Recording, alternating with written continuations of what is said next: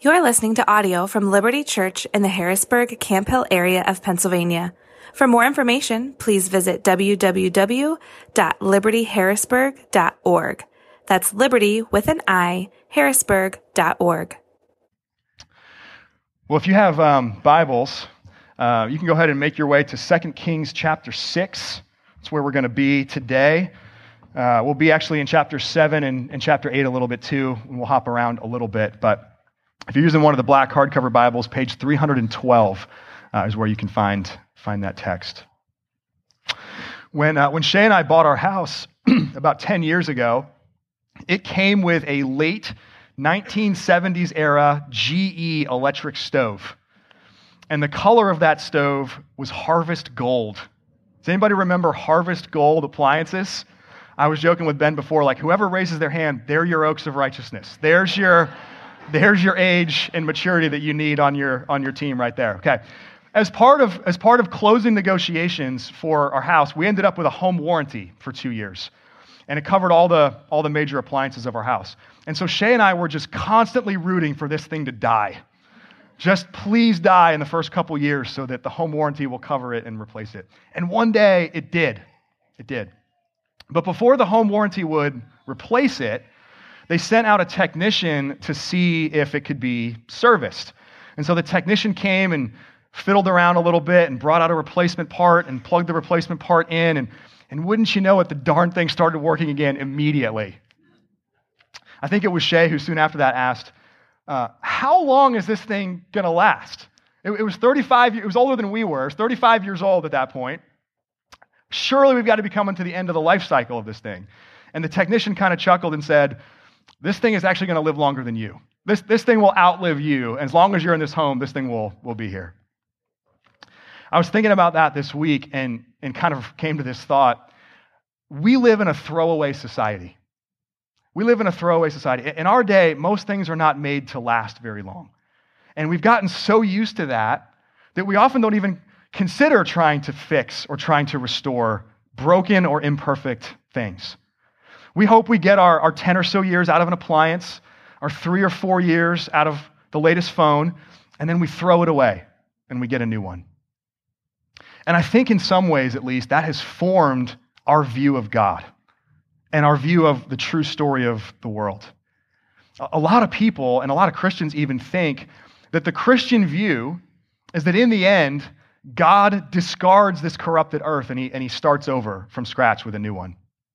So, at the risk of making some of you angry, if you permit me a mashup of a Star Trek and a Star Wars metaphor all in one, a lot of people think the Christian view of the end is, beam me up, God, so that you can explode this place like the Death Star. That's how most people think, what Christians think about the end. But God is not a throwaway God. He is the God of restoration. He's the God of restoration. He's the God who creates and then recreates. He's the God who makes all things new, but his making all things new is not him discarding the old and starting from scratch, and not discarding what is broken and starting over. He restores what sin corrupts.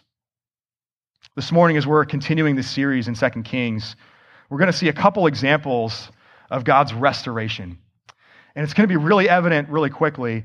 It's in the midst of some really broken and really warped things. We still see that God is not a throwaway God.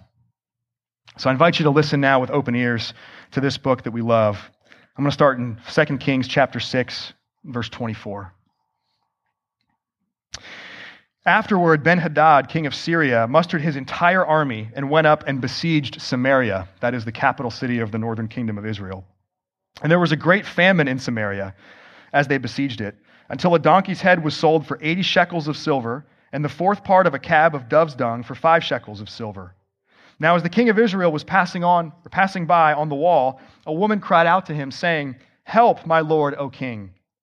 And he said, "If the Lord will not help you, how shall I help you? From the threshing floor or from the winepress?" And the king asked her, "What is your trouble?" She answered, "This woman said to me, 'Give your son, that we may eat him today, and we will eat my son tomorrow.'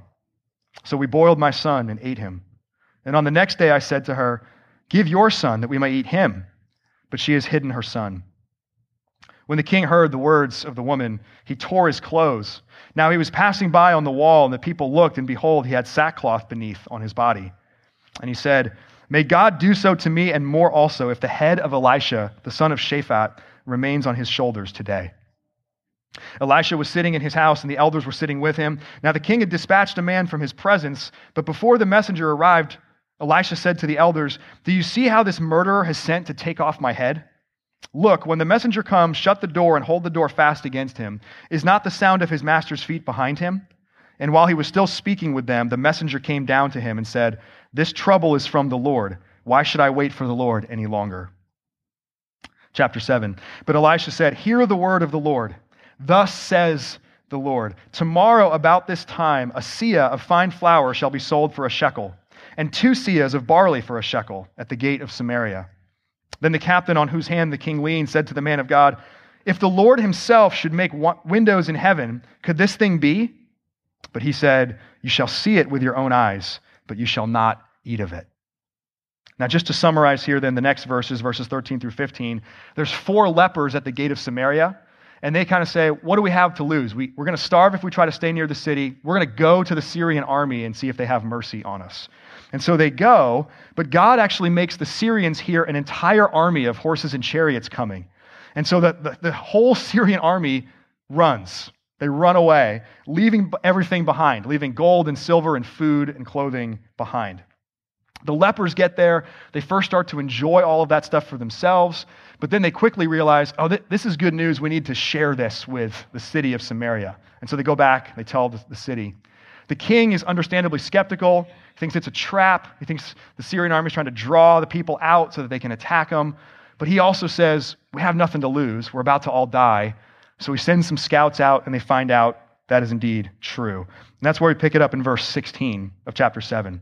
Then the people went out and plundered the camp of the Syrians. So a seah of fine flour was sold for a shekel, and 2 seahs of barley for a shekel, according to the word of the Lord. Now the king had appointed the captain on whose hand he leaned to have charge of the gate, and the people trampled him in the gate so that he died, as the man of God had said when the king came down to him. For when the man of God had said to the king, 2 seahs of barley shall be sold for a shekel, and a seah of fine flour for a shekel, about this time tomorrow in the gate of Samaria, the captain had answered the man of God, "If the Lord himself should make windows in heaven, could such a thing be?" And he said, "You shall see it with your own eyes, but you shall not eat of it." And so it happened to him, for the people trampled him in the gate, and he died. Chapter 8. We're only doing the first 6 verses of chapter 8, so hang in there with me. Now Elisha had said to the woman whose son he had restored to life, "Arise and depart with your household and sojourn wherever you can, for the Lord has called for a famine, and it will come upon the land for 7 years." So the woman arose and did according to the word of the man of God. She went with her household and sojourned in the land of the Philistines 7 years. And at the end of the 7 years, when the woman returned from the land of the Philistines, she went to appeal to the king for her house and her land. Now the king was talking with Gehazi, the servant of the man of God, saying, "Tell me all the great things that Elisha has done." And while he was telling the king how Elisha had restored the dead to life, behold, the woman whose son he had restored to life appealed to the king for her house and her land. And Gehazi said, "My lord, O king, here is the woman, and here is her son, whom Elisha restored to life." And when the king asked the woman, she told him. So the king appointed an official for her, saying, "Restore all that was hers, together with all the produce of the fields, from the day that she left the land until now." And this is God's word. Let me pray for us this morning. Lord God, help us now to turn our hearts to you and to hear what you speak to us today. For surely through Jesus Christ, you speak peace to your people. And so we pray this in his name. Amen. God is the God of restoration. In 2 ways we see that in today's text. First, in a city restored, we glimpse God's promise. And then second, in a home restored, we glimpse God's providence. City restored, a home restored, God's promise, God's providence. So first, let's talk about a city restored. If you've been with us in the series over the past few weeks, we've seen this ongoing tension, these conflicts between the kingdom of Israel and the kingdom of Syria. Now, here at the end of chapter 6, it's boiled over into this full-scale war. Ben-Hadad of Syria sends his entire army to besiege the city of Samaria. A siege like this was actually a common tactic in ancient warfare. If you couldn't break through a city's defenses, you would surround it, you would cut it off from resources like food and water, you would cut it off from any kind of outside help, and then you would just wait it out. The people inside the city would either eventually surrender or they would starve. And as we read, Syria's siege is very effective.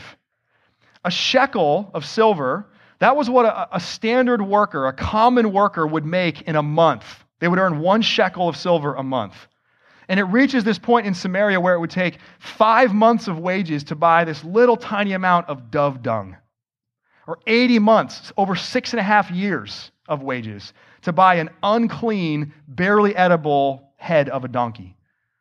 So it's what some politicians in our day might call a mild recession. Slight inflation. But even more appalling, and I'm sure this is the part that just jumped out to you as I read it, even more appalling than donkey heads and dove dung, the people of Samaria are resorting to eating their own children. As a father, as one who has kids, I can't fathom that. I can't imagine the desperation that it would take to do that, to be able to even do that. 2 mothers have made this agreement. They're going to eat the one son today and then the others tomorrow. And so they follow through on that. They eat the first son, but on the next day, the other mother refuses and hides her son. We are rightly mortified at this. That's actually why it's in Scripture. It is here to sicken you, to mortify us. That's the point of why it's here. This is a nauseating picture of just how bad things have gotten in Israel, just how far this northern kingdom and this city of Samaria have run from God. As sickening as it is, it's actually not a surprise.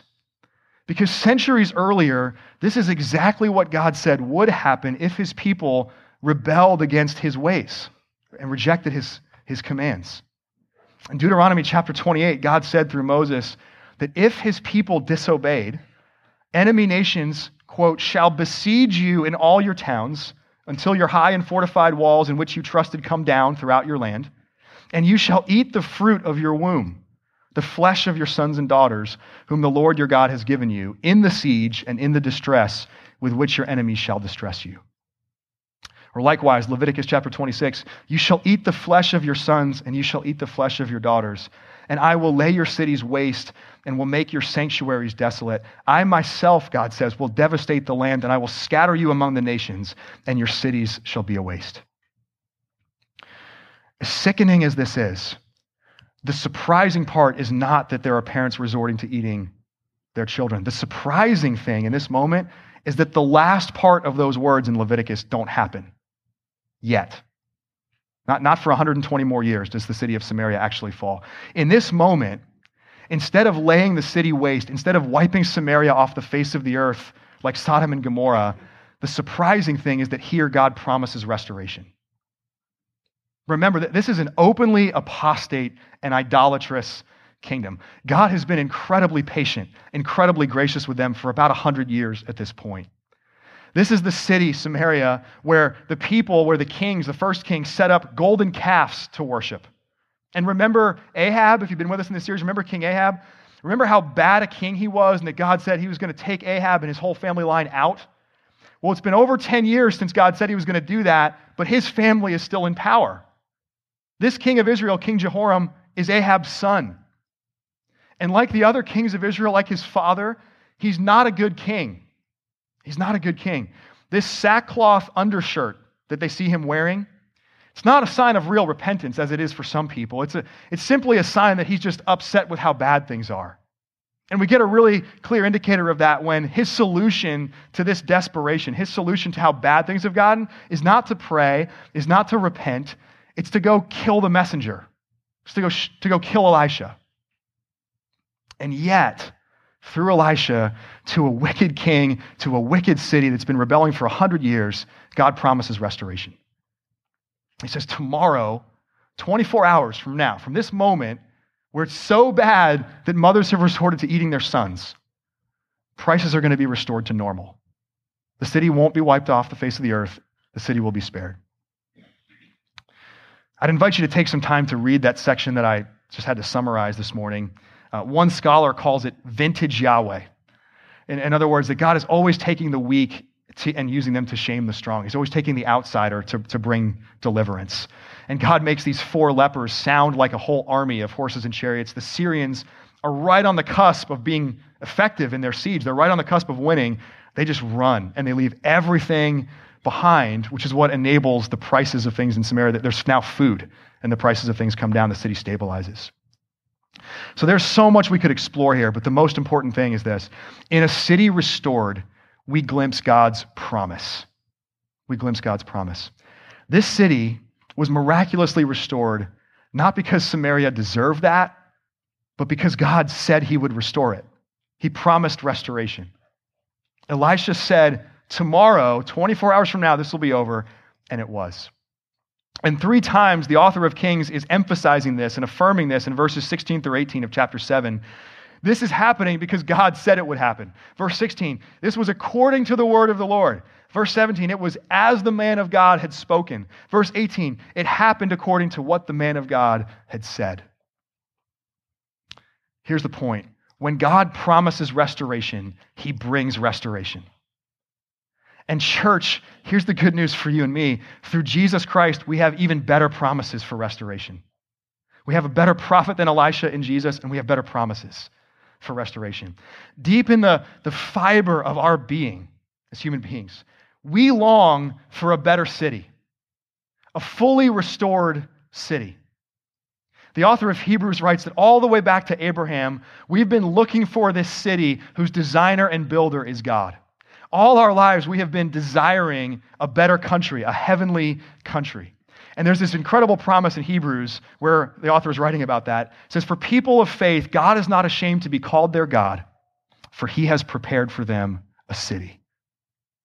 And that's why in Revelation 21, when Jesus comes again in all his glory and all his power, when Jesus says in that moment, behold, I am making all things new, it's a new city. It's a new Jerusalem that comes down from heaven to this earth.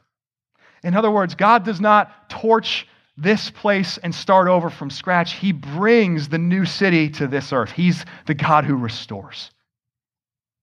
And even now, through the life and death and resurrection of Jesus, God has begun restoring. He's begun reconciling all things to himself. The culmination of that is that city that we have been hardwired to long for. The city that we've been looking for, whether you've ever articulated it that way or not. God is the God of restoration. And in this restoration of Samaria, we are glimpsing that ultimate promise, God's ultimate promise for restoration. So men and women, I just want to call you this morning, believe that promise. Believe that promise. Do not harden your heart to God's promise to restore. Because as you well know, and I do, things in this world look really bleak sometimes. And we may have never reached the desperation that Samaria reached in 2 Kings. But we know something of the desperation. We know something of the darkness. Most of us have experienced the pain of death of someone we really love. Many of us know the sorrows of betrayal from people we care about. A lot of us know the despair of prolonged illness or physical or mental decline. All of us have known dark nights of the soul. Some of us have known the horrors of abuse in its various forms. It's one thing for us to wrestle deeply with that, to struggle and to doubt. In other words, to survey this world and to survey the lives of people we care so much about and wonder, is God really the God of restoration? Because if he is, where's the restoration? Where is it right now? If you aren't wrestling with that in your life, at least at some times, it's probably because you're not actually paying attention. But that's different. That kind of wrestling is different from hardening your heart to God's promise. And notice here in 2 Kings 7, the one person who doesn't get to enjoy this restoration of Samaria is this captain who gets trampled in the gate at the end. Why does that happen to him? It happens because he hardened his heart. When Elisha promised restoration, that man hardened his heart and mocked God. What's God going to do? Is he going to open a drive-through window in the food pantry of heaven? There's no way this is happening. Don't harden your heart like this man. Don't mock God like this man. Instead, take your genuine wrestling, take your genuine doubt and your struggle, and instead of this man, follow the man in Mark chapter 9. The man who face to face with Jesus says to him, Lord, I believe, help my unbelief. Help my unbelief. God, you are the God who restores. I believe that that's true. I believe that that's what you've promised. I can't see it right now. I can't see it. I need help to see it. I need help to trust that that's true. I'm going to invite you right now just to take a couple moments and think, what are you longing to see God restore? Could be in your own life. Could be in a loved one's life. Could be in this world. What are you longing to see God restore? And if you have a couple things in your mind, as a way of seeking to believe this promise of God together, as a way of us exercising faith in God's promise to restore, I'm going to actually ask you this morning to join me in a responsive reading. This is a portion of Andrew Peterson's song, Is He Worthy? And we won't sing it, we'll just speak it this morning. But this is a moment for us to proclaim together with one voice, God, we know you are the God of restoration. We believe, but help our unbelief. So let me read the regular text, and let's together read the bold. Do you feel the world is broken? We do. Do you feel the shadows deepen? We do. But do you know that all the dark won't stop the light from getting through? We do. Do you wish that you could see it all made new? We do. Is all creation groaning? It is. Is a new creation coming? It is. And is the glory of the Lord to be the light within our midst? It is. Is it good that we remind ourselves of this? It is. It is good that we remind ourselves of this, that we help each other see and believe. Friends, believe God's promise today. He is the God of restoration. And when Jesus comes again, he brings a restored city. So that's a city restored. With just a few minutes we have left this morning, let's talk about a home restored. At the beginning of chapter 8, we actually get to re-meet an old friend, someone we've met before in the book of 2 Kings. Back in chapter 4, Elisha used to stay with this woman from Shunem. She and her husband are the ones who built a room for him on top of their roof and who used to feed him every time he came through town. She's also the one, even more significantly, for whom God provided an unexpected son. And then, if you remember the story, took that son away, he died, and then, as verse 1 here of chapter 8 puts it, restored that son back to life. And so this woman from Shunem is someone who knows firsthand that God is the God of restoration. And she has experienced that in a way that very few people in the history of humanity ever have. That's perhaps why she was so willing to obey difficult words from Elisha. He told her to leave her home, to go be a sojourner for 7 years in another country. And in doing so, in obeying and going, she avoided this long and this widespread famine, but she lost her home.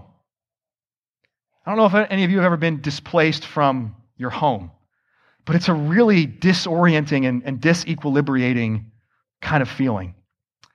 When we moved here in September of 2011, it was like 2 weeks after the last major flood of the Susquehanna River, and a lot of people in this region were displaced from their homes. Some of our core team members couldn't live in their home for 4 or 5 months, and we were getting a core team together to plant this church.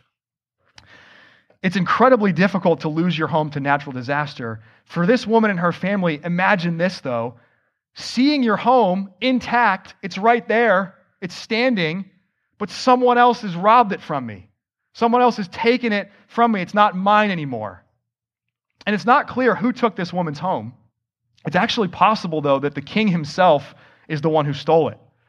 As Ahab's son, it's really not hard for us to imagine that the man who would kill Naboth, He would rob his vineyard to make a vegetable garden for himself, would have a son that some years later would steal this land from this woman. But regardless of how she lost land or who took it, remember, before her sojourn, she lacked nothing. She was a wealthy woman. And Elisha asked in one moment how God could bless her. What could God do to really bless her? And she said essentially, I'm content. I have everything I need. I don't really need anything from God. Now, after these 7 years, this once content, once wealthy woman is homeless. And men and women, I would submit to you this morning, so are we. So are we. Anyone who will pursue faithfulness to God in this life, as this woman pursues faithfulness to Elisha's words, will find themselves homeless. The Apostle Peter refers to Christians years later as sojourners and exiles in the world. In other words, we have a home. We have one. We're made to find our home in God and with God. But sin, our own sin and the sin of others, has robbed us of our home. We have a home, but this isn't it. This isn't it. And so like this woman, what we most desire is actually to have our home restored. We want to be back where deep down we know we belong. We've come across a lot of surprising things in the books of 1st and 2nd Kings. But one of the most surprising, at least to me, is that in this moment, the king of Israel actually gives this woman back her home. Not only the land and not only the house, but as it says there in verse 6, all the produce of the fields from the day she left until now. In other words, all the income, all the food that would have been hers had she been living on that land for those 7 years, she gets that restored too. How does that happen? How does that happen? The kings of Israel are not, in any sense of the word, noble men. This king might have even been the one who took her home from her. Why is he so quickly willing to give her back? The answer is God's providence. God's providence. God is the God of restoration, and in this woman's restored home, we see his providence. The only reason I'm convinced that the king restores her home is timing.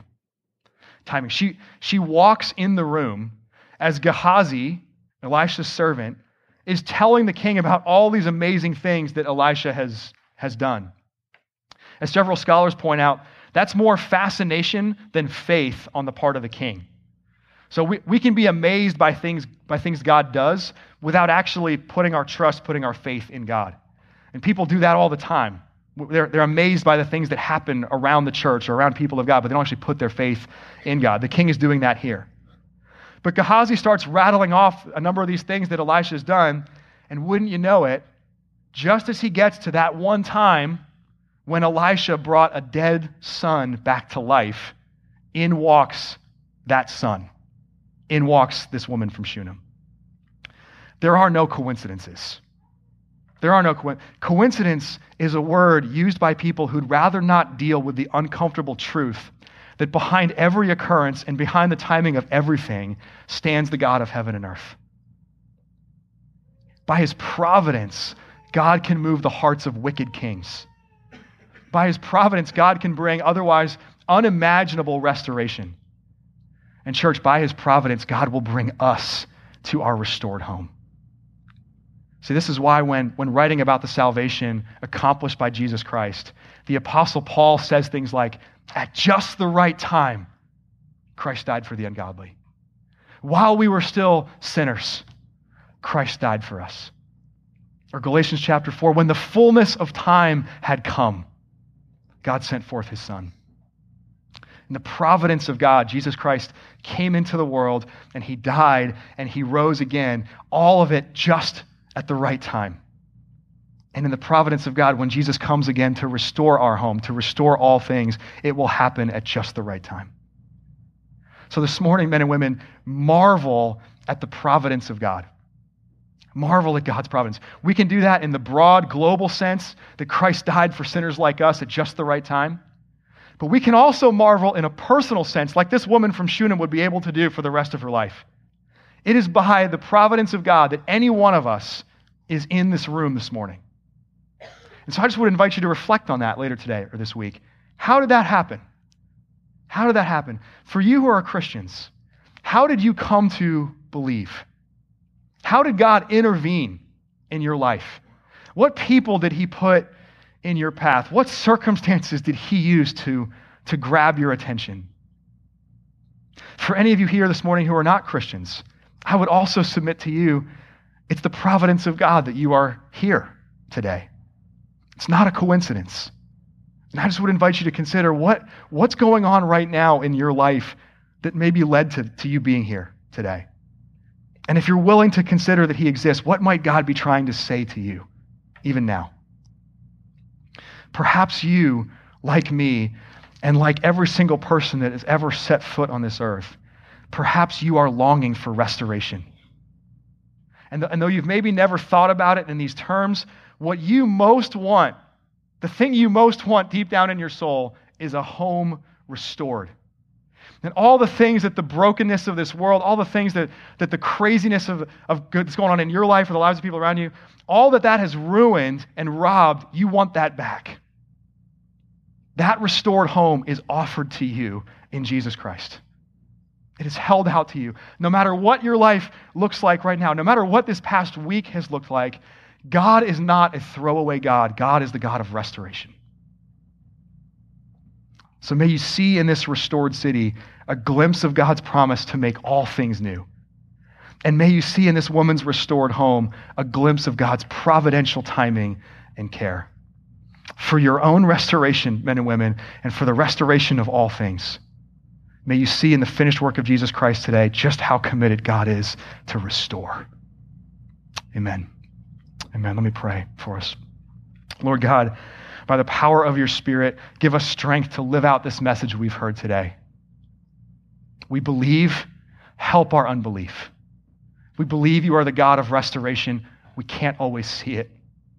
And so help us even now as we prepare to come to your table to see it here. If we can't see it anywhere else right now, can we see it here? That you have given of your body, you have shed your blood, you have invited us to feast on grace, to feast on your finished work in anticipation of the day that you will restore all things, that we will eat at your table forever in your kingdom. I pray that you would help us see today that you are the God of restoration. Meet us by the power of your Spirit. Strengthen us and renew us with grace today as we come. We pray this, Jesus, in your name. Amen.